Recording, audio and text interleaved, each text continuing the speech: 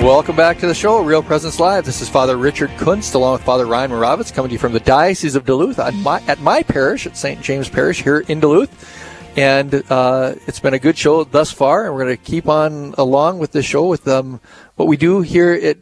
We try and do often at Real Presence Live. This next segment is one in which we intentionally have conversations and hear stories about the impact of Christ's real presence in the Eucharist. Diane Larson is with us this morning to share how Eucharistic adoration has become near and dear to her heart. So, Diane, are you there? I am here, yes. Diane, welcome very much. It's great to have you on Real Presence Live. Could you tell us a little bit about yourself? I'm married. I'm 31 years married. I'm married to a farmer in northern part of Iowa. We have 3 grown sons and 1 daughter-in-law, and part-time I'm a dental hygienist by profession. So, when did you first get affected by the Eucharist? I know that you do adoration, but what moved you to adoration? Just an emptiness, just a need for just some kind of a longing in my heart. It's hard to describe, but just a longing in my heart. I didn't really know, couldn't put a finger on it, but just that there was something more.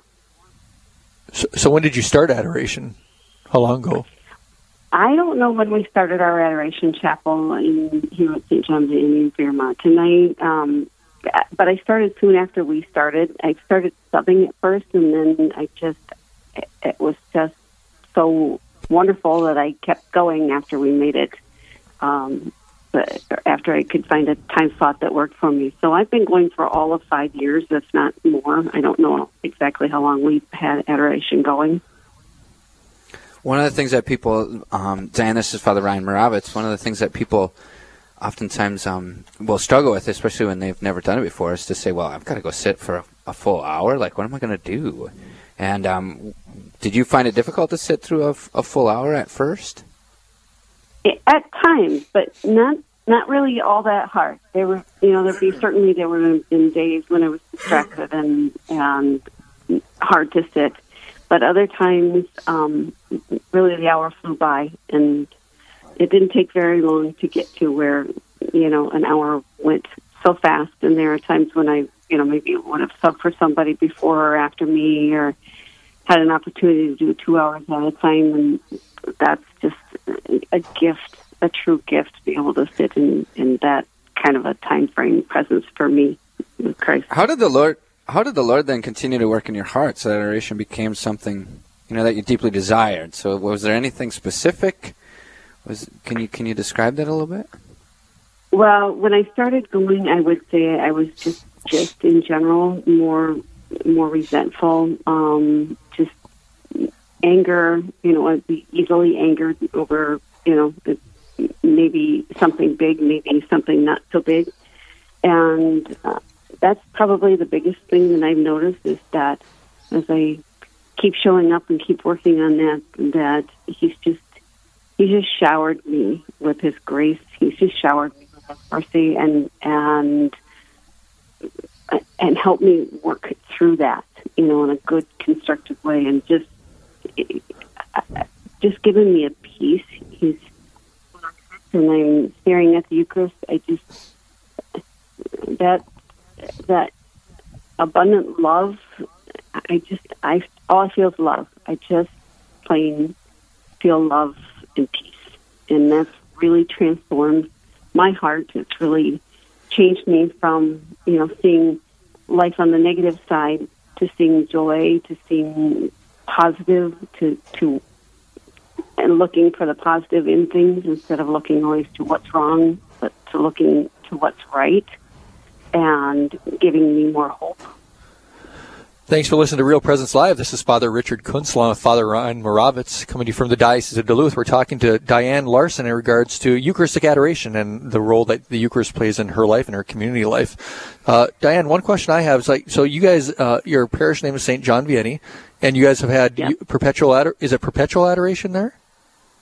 Almost, yes. On the weekends we have some downtime, but almost perpetual. So, and you've been having that for about 5 years? I think so, and possibly longer. Could you maybe tell me what kind of impact that may have had on the parish itself? Have you observed how the parish is affected by a near perpetual adoration? Well, we started out in just a small side room on to the back of the main sacrament chapel, and we've now moved it to what used to be our smaller chapel for Mass, so that we would have more room. And continually, I see more and more people coming, and the time slots being filled. Sometimes in the middle of the night they're hard to fill, but just more and more people coming. Where I used to see, I'd be the only one there for the whole hour. Now there's people in and out most of the time, and we use it also for like our liturgy commissions before parish council meetings. We go to the Adoration Chapel and pray anywhere from 15 to 30 minutes before we ever have any of those meetings. And that's made just a huge impact, I think, on me personally, being involved in those and in the parish as well, in that it's helped us become focused on what Christ is calling our parish to do. And we've been able to implement some things from that. So it's a real joy knowing that first we pray before we ever get to any of the business part of the parish.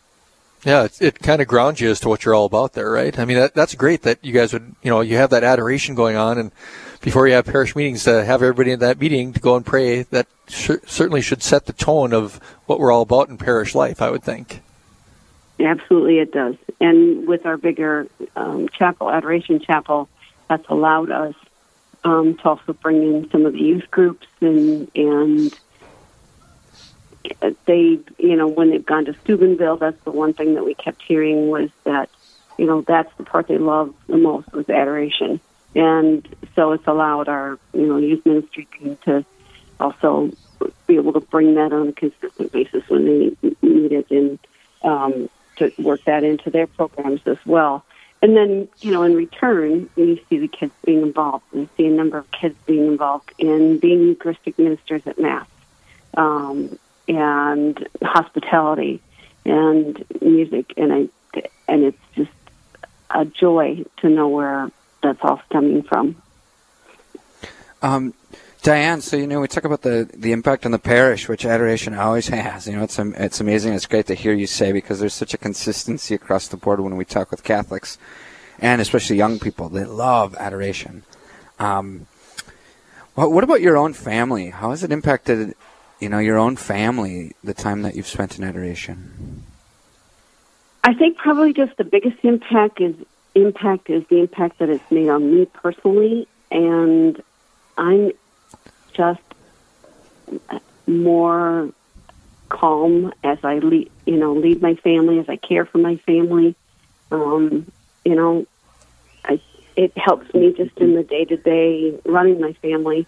And, I have college-age kids and now beyond, and, starting to see them develop their own faith life. And it's really rewarding to see that. So it's helped me just to realize the gifts that I have within my family and to focus on those gifts, again, rather than, coming from a point of negativity. So it's helped me to be a better wife, a better mom, a better person in general, without a doubt. We just had a work in progress. Yeah, we're always works in progress. There's no doubt about it. We just had a listener call in just moments ago, listen to our conversation with you, Diane, and said that through regular adoration, he has been able to overcome, with God's grace, habitual sexual sin since 2015. And there's no doubt that the Eucharist and adoration and just being present to the Eucharist is something that's always going to have a clear impact on people's lives, and to help you get through challenges in life, whether it's challenges with an addiction, a type of sin, or just challenges in sorrows in life. And so the Eucharist is definitely where it's at if we want to give ourselves some invisible support, as my grandmother always used to say. Yes, very much so. Diane, is there any message you would like to leave with listeners this morning? Just go. go to adoration. You'd be so blessed.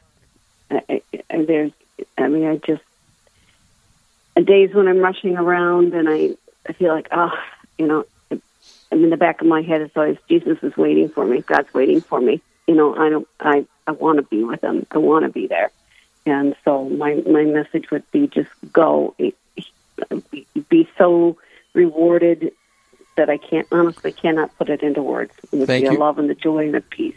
Thank you very much, Diana. Thanks for joining us. God bless. Thank you. God bless you. Thanks, Diane. Peace be with you. So coming up You too. Coming up after the break, we're going to be hearing from Jim Ennis from Catholic Rural Life, and he's going to be talking to us about the church and the challenges of the church in the rural communities, which most of our listeners are in. And so that'll be after our break.